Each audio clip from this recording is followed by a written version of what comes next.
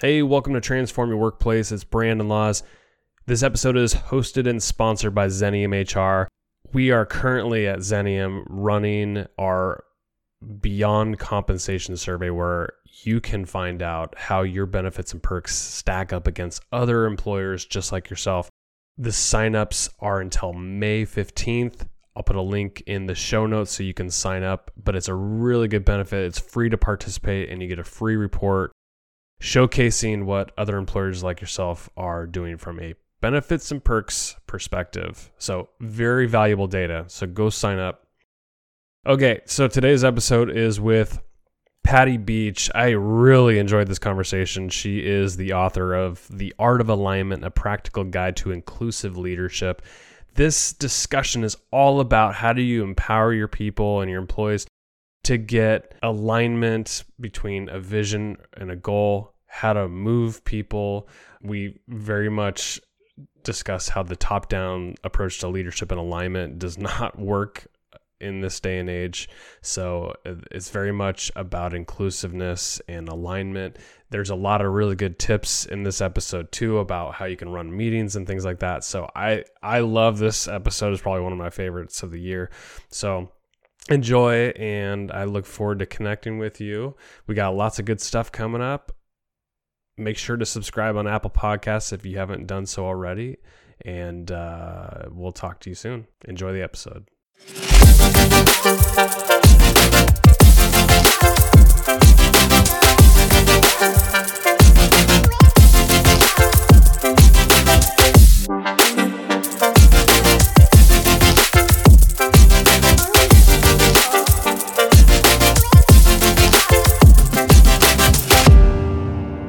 Patty, it is a pleasure to have you on the show. Thanks for coming on. Thanks. I'm thrilled to be here. You wrote a book called The Art of Alignment, a practical guide to inclusive leadership. Fantastic book. You start out by saying that organizations operate like machines with interlocking gears. How so? Well, a lot of times I am working with someone that maybe is starting up a new function. And whenever you're starting something, you have to put that into a machine that's already working. So if you think of like a clock, the old-fashioned kind of clock, right, with all those gears, you can't just stick something in the middle and expect it to work. You have to rearrange everything in order for those gears to run smoothly.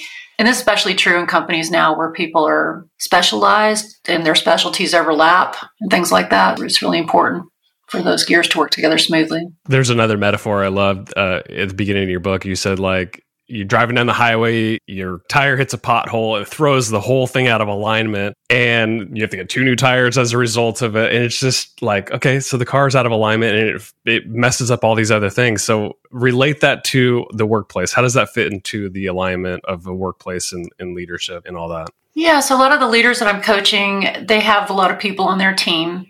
And oftentimes they go, okay, we're going to take this hill, and everybody starts heading toward the hill and they all know where they need to go. But if they're pulling against each other, they can't get to that hill as quickly. So, that's it's more than just knowing which hill are we going to take. It's how are we going to get there and how do we get aligned around that?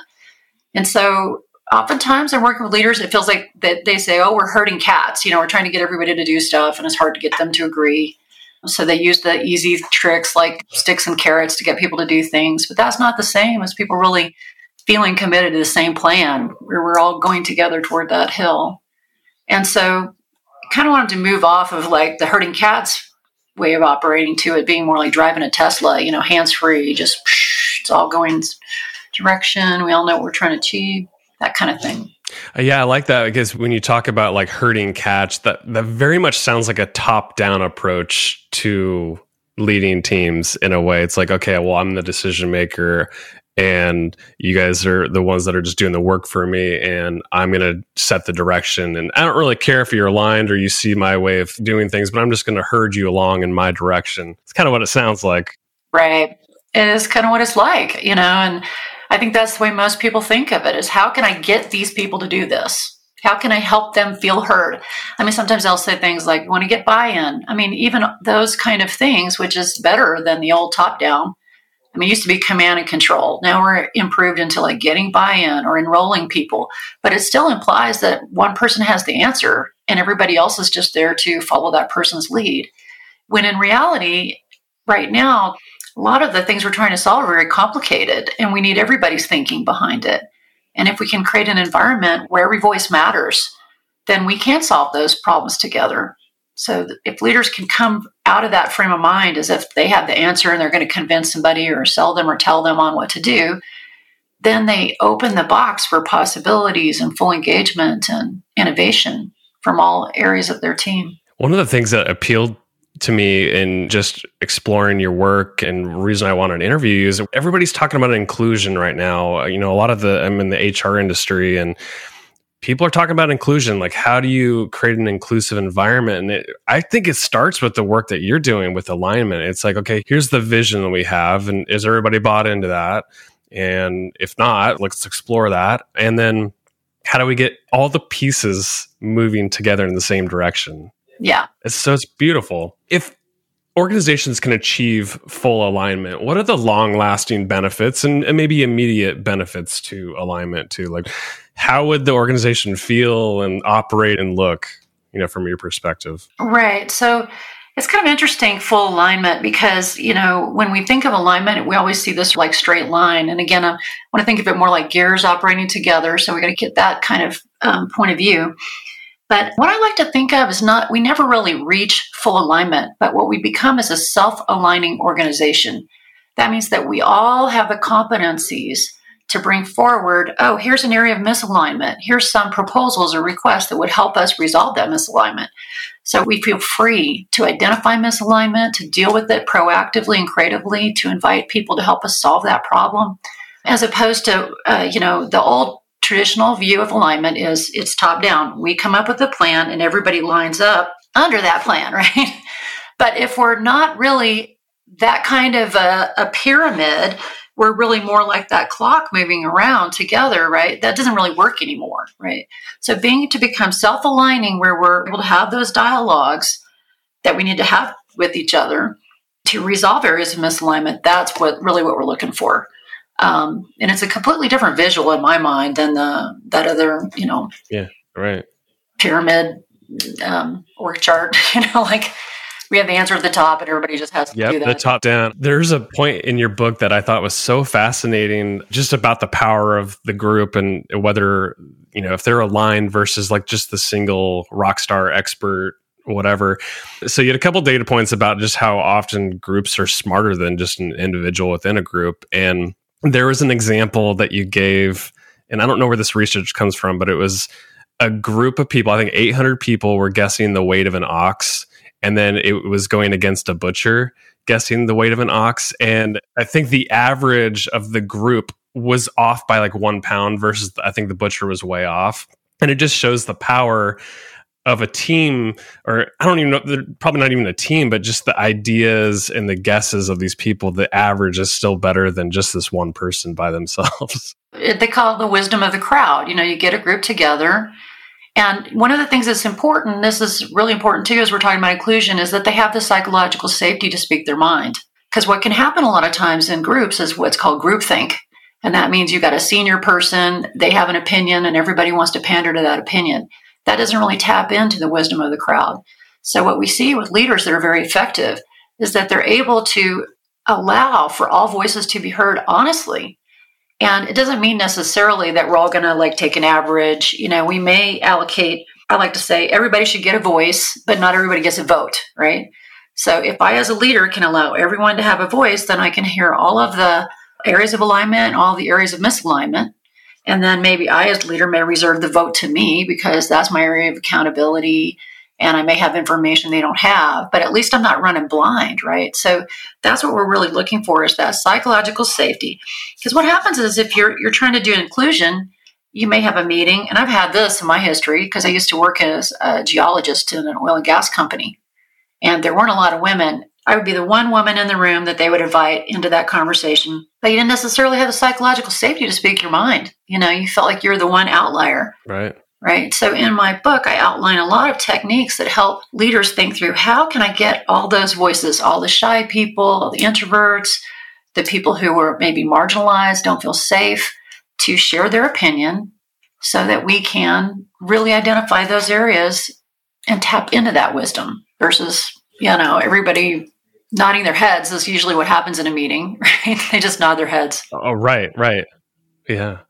Just a quick note for listeners. So we've talked about psychological safety a lot on this podcast, and I interviewed Amy Edmondson from Harvard on this topic. So go back and listen to that, a full episode just on psychological safety alone. So I wanted to go back to just the levers of alignment. So you talk about there's 3 levers to organizational alignment. What are those? Well, the 3 levers are to set direction, create the clock, and empower people.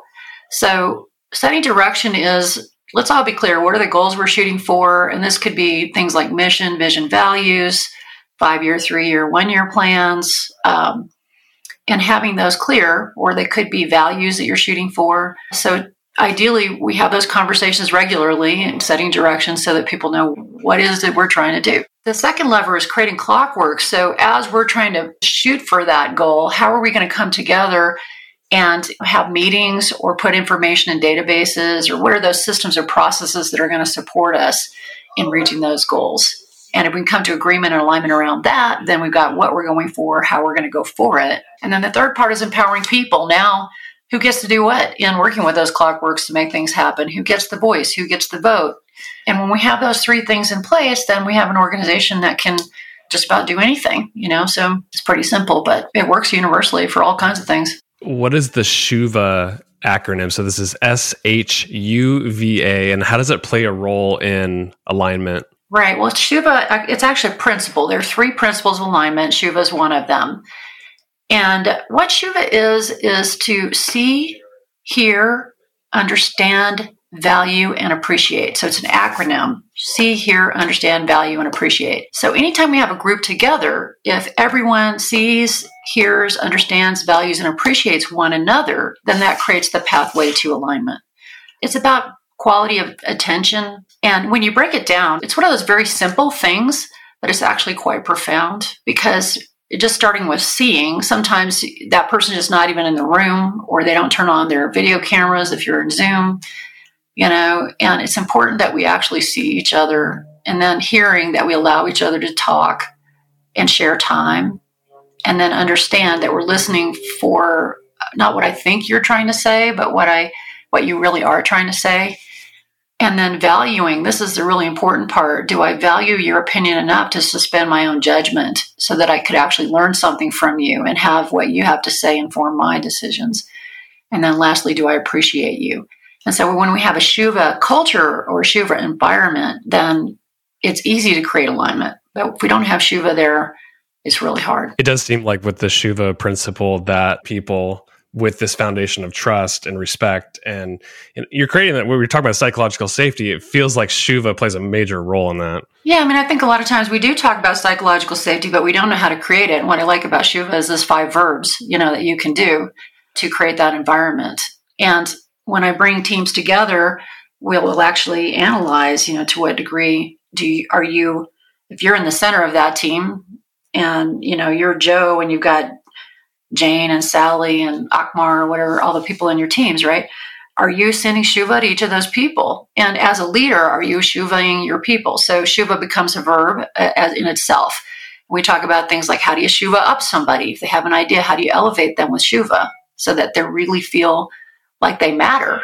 And it's the central promise or I guess you would say value proposition of my book or belief system. Every person matters, and together we can solve the biggest problems we need to solve.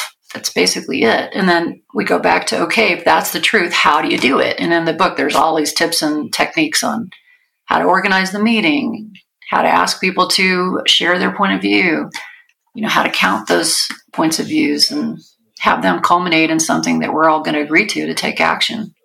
You talk about masculine and feminine traits and the role they play in alignment. And this really talks about the versatility principle. There's a whole chapter on that.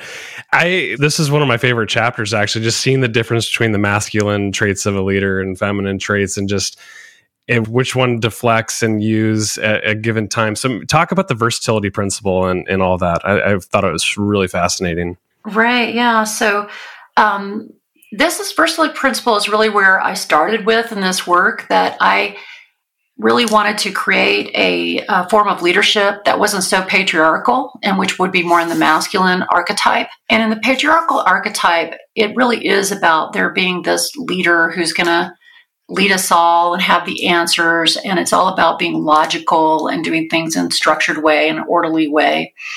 And so a lot of businesses are very male dominated and come from this patriarchal principle, so to speak. And there's nothing wrong with it. It's quite efficient. It works really well. And if you need to get things done in a very limited amount of time with a limited amount of money, which is mainly the proposition of most businesses, it's a fine principle. It works great. But meanwhile, there's the feminine principle, which is more on the side of having feelings and nurturing and caring for one another and realizing that we're human. What we're finding in business is that when you have a balance of that masculine principle and the feminine principle, you're stronger as a leader. So, for example, we want to have teams where we're holding people accountable for goals, but meanwhile, they're human. It's COVID. We need to do things differently. We maybe need to relax the rules.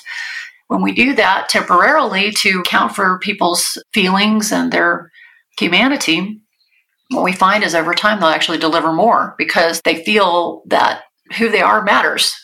Go back again. Every person matters. And so I basically codified in the 4 steps and the 5 C's of alignment, which is how you bring a group together to make a decision, the masculine and the feminine. It balances having people coming together and being efficient with also honoring their feelings and allowing for variety and stuff like that so that it has that balance to it. And my goal is to move us from the patriarchy, not to the matriarchy, but to the versarchy. The word versatile means to turn, or versa means to turn. So by being a versatile leader, you're able to turn from the masculine side to the feminine side of the dialogue in order to create a solution where we know it's good because we have all the information, but it also feels good to people so that we have that true alignment. Our head, heart, and hands come into sync. And then we can move forward with conviction instead of going, well, I know I should move forward on this, but I don't really feel like it. Right? That's what happens if you're just going with the mechanical version of it, right? But I wonder why this was your favorite chapter. I mean, what did you like about it in particular? I always wonder the language might throw people off. I thought because we're coming from a world where I think the masculine side is dominated for so long, to be able to see the other side of it, and the converse trait to the masculine side is this very opposite approach, and to be able to use both of those traits in any given moment with a team that's diverse and being able to flex. I think that's the biggest takeaway I had in this chapter. Yeah, that's good to hear.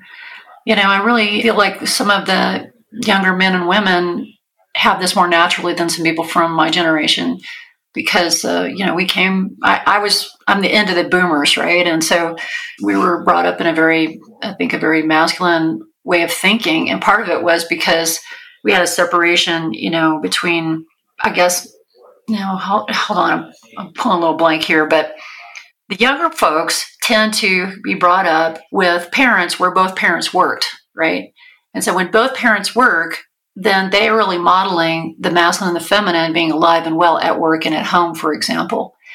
And so I think the younger generation being brought up with that really like that. And so they're even going forward even more than my generation, where there was more of the separation. There was the masculine world of work and the feminine world of home, right?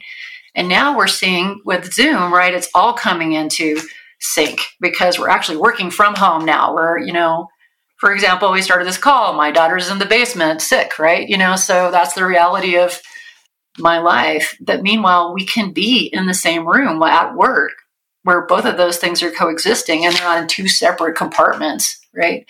And that's going to be even more going forward. So we're going to need versatility more than ever now to be able to create the right balance so that we can float back and forth from the masculine to the feminine world, right? To make decisions and be in humanity, etc. So I'm very optimistic that this is going to get better from now on. Yeah. Let's dive into some logistical stuff with meetings, because I think there's a big importance around meetings when it comes to alignment, because this is the time where teams can come together. logistically, how do you make teams effective? How do you get aligned, whether it's location of the meeting, format of the meeting, how people are sitting in a circle or a horseshoe, or like anything logistical that you can share with the audience? I think it'd be very helpful. Yeah. Right. So logistically, if you're physically in the same room, I am absolutely not a fan of the big conference table arrangement, because I feel like it's just set up to where, like, the king sits in the position, and everybody sits around and you can't see each other. If you look sideways, you look at through people's heads, etc. So I am not a fan of that configuration. I'm also not a fan of the classroom configuration with the teacher in the front. So I do like better when you have a conference room where you have people sitting in a U, and that kind of thing, or in a circle, or chairs with no tables, but a lot of times people want to write, et cetera. I think that, this virtual environment is actually quite conducive to more equality and more voices being heard. Part of that is because what we're seeing a lot now is the organizations where you've got like somebody in Seattle, another person in Denver, and then maybe there's 5 people in Denver.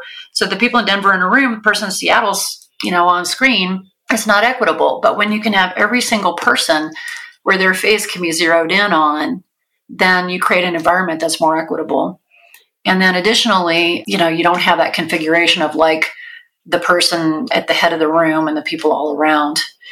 The other thing I really like about the virtual environment is that you can do a lot of simultaneous processing. Like people can put in the chat. In fact, we have this thing called a chatterfall. Have you ever heard of the chatterfall? No, explain that. Well, the chatterfall, and I'll combine this with the Shuva lesson, right? So Shuva is to see, hear, understand, value, and appreciate. So ideally, we're appreciating each other, right? But if you've got 15 people on a call, it takes a while and gets kind of boring by the 5th person. And you feel like, I'm calling this person intelligent, and somebody else called them intelligence. I'm using the same words, so it's all pressure, et cetera. But with the chatterfall, what you do is you would have, okay, we're going to put the name of the person, like we'd have Brandon, and I say, okay, I would write Brandon in chat. And then I would say, okay, everybody write, like, what's Brandon's best attribute? What do we really appreciate the most about him? Now, write it in the chat, but don't hit enter until I say enter. So everybody writes that one word, and then, they'll say like, oh, charming or whatever, or, good listener. And then boom, everybody hits enter and you see the 17 people said awesome stuff about you. But it only takes 1 minute. Or half a minute, like 30 seconds. So you can get through 17 people in 6 minutes, right? And you don't have to worry about people repeating things. And so anyway, it's great because it creates this equitable environment. The other thing that really creates an equitable environment is for people to write things before they say it.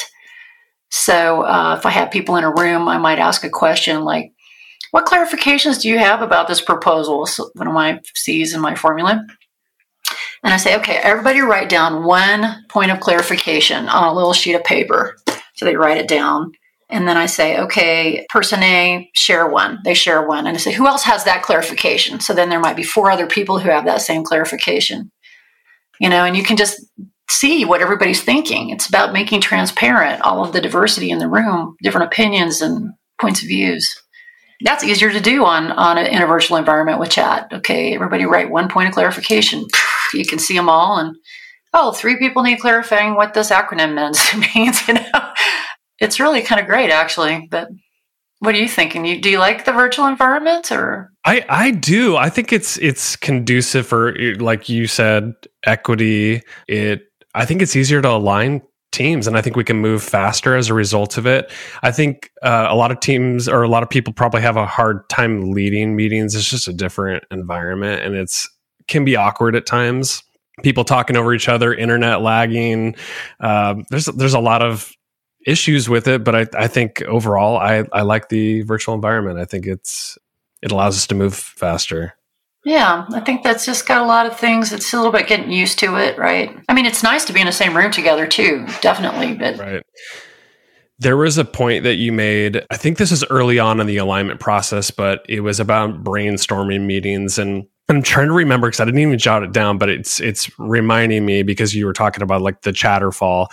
So you write whether something on a note card or multiple note cards, and then you come together as a group, and I think you organize them a certain way. Do you remember what I'm Yeah, I mean, I think that what happens a lot of times in brainstorm is people will shout out things and we'll write them on a flip chart. That's your traditional, brainstorm.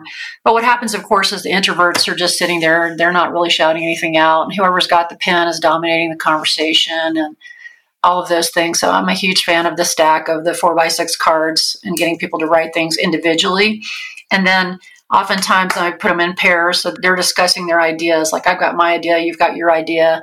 And we might even grade each other's ideas, right? And then rotate these around so that we're able to see as many ideas as possible. That's basically the goal of it. And how can we do that efficiently? Yeah, I mean, I have had meetings with hundreds of people where hundreds of ideas are being generated, and we're using these cards to sort them into different groups and affinityize them and vote on them, et cetera, so we can really use the wisdom of the crowd.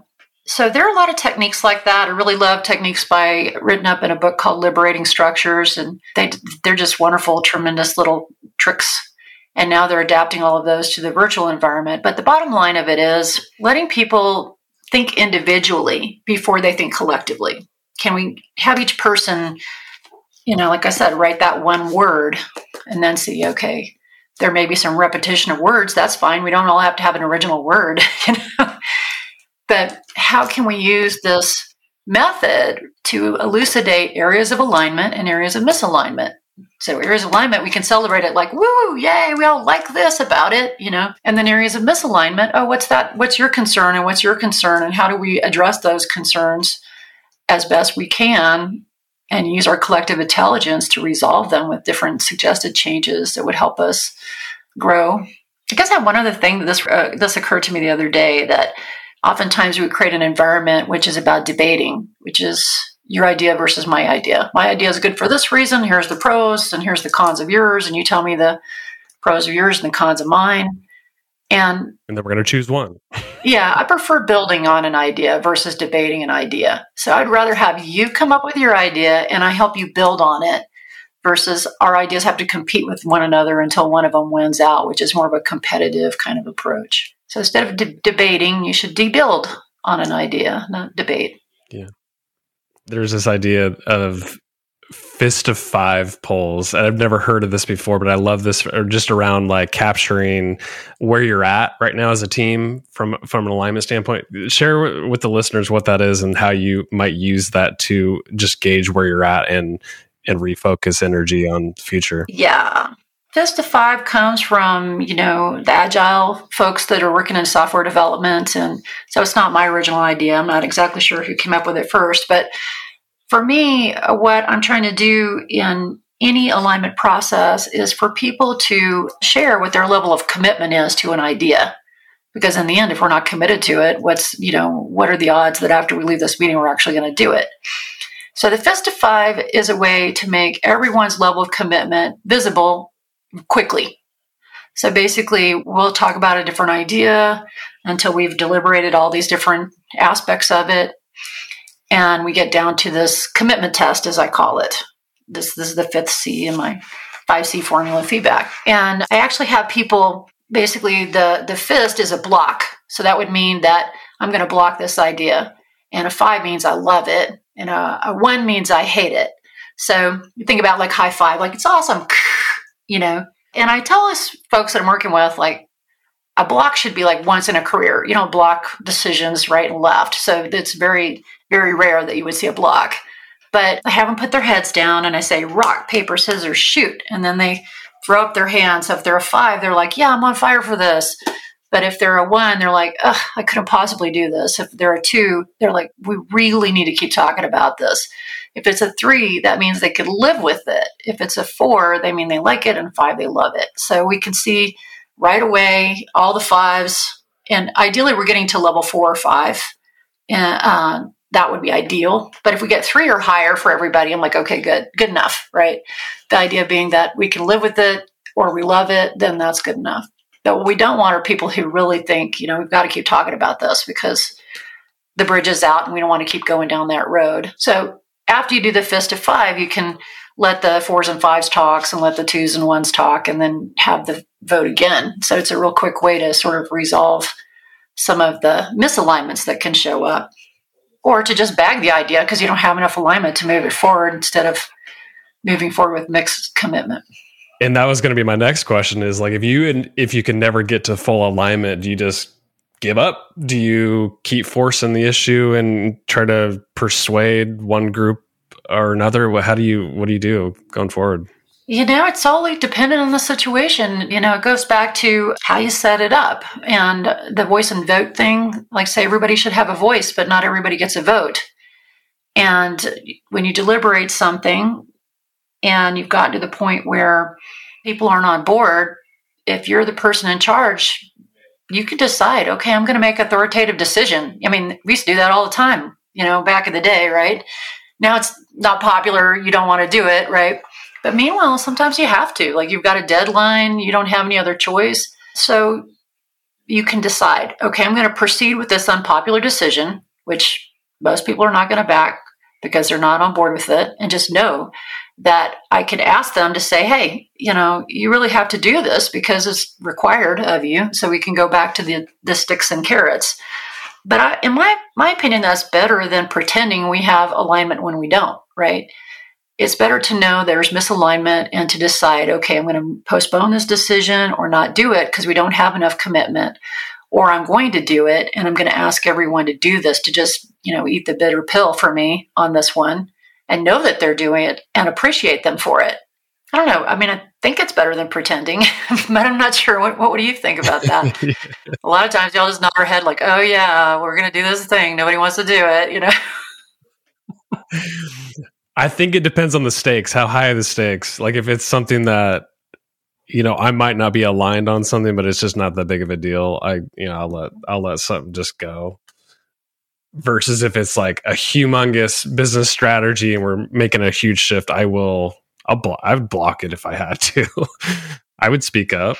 Yeah, I think the important thing is, are you allowing people in your organization to speak up? Are you allowing for them to be dissenters? Or do you expect them to just go lockstep and say yes when they don't really believe yes? I don't believe in that. I would prefer to have the reluctant soldiers letting me know they're reluctant than having them pretend that they agree when they don't. Yeah. I think that's the problem is so often we're not creating this space where people can share what they're really feeling. And so people will just often go along with it and we'll never know the true feeling. If they didn't agree with it or didn't align with it, we're not giving them the space to mention it because some people are really introverted and they just don't speak up in those meetings. So I love a lot of the tactics that you shared throughout the book about how to run these meetings and how to give people a voice. I think that's what this is all about, is giving people a voice and then moving forward. That's exactly it. Every voice matters. And together we can solve the biggest problems. We can't always do it within the amount of time we want it, But if we have patience and we really listen to each other, then we're more likely to find the answers than if we don't. If we rush through it or we pretend like we've got answers, we don't. Well, this has been so much fun, Patty. Great book. The book is Art of Alignment, a practical guide to inclusive leadership. Keep up the great work. Where can people find you, your book, or anything that you want to share with the listeners? They can find my book at almost any bookstore, but Amazon's the easiest place to find it. But my website, leadershipsmarts.com, is a place to come, and you could sign up for a get acquainted call, or you could download some of the alignment tools that we have there. And fairly soon, we're going to have software to support this alignment theory to make it easier for people to include more people and to have meetings offline if they need to, and still have that healthy dialogue about what they need to know to make sure everybody really is committed to the idea in the end that they're moving forward with. Thanks for coming on, Patty. You're welcome. I enjoyed it.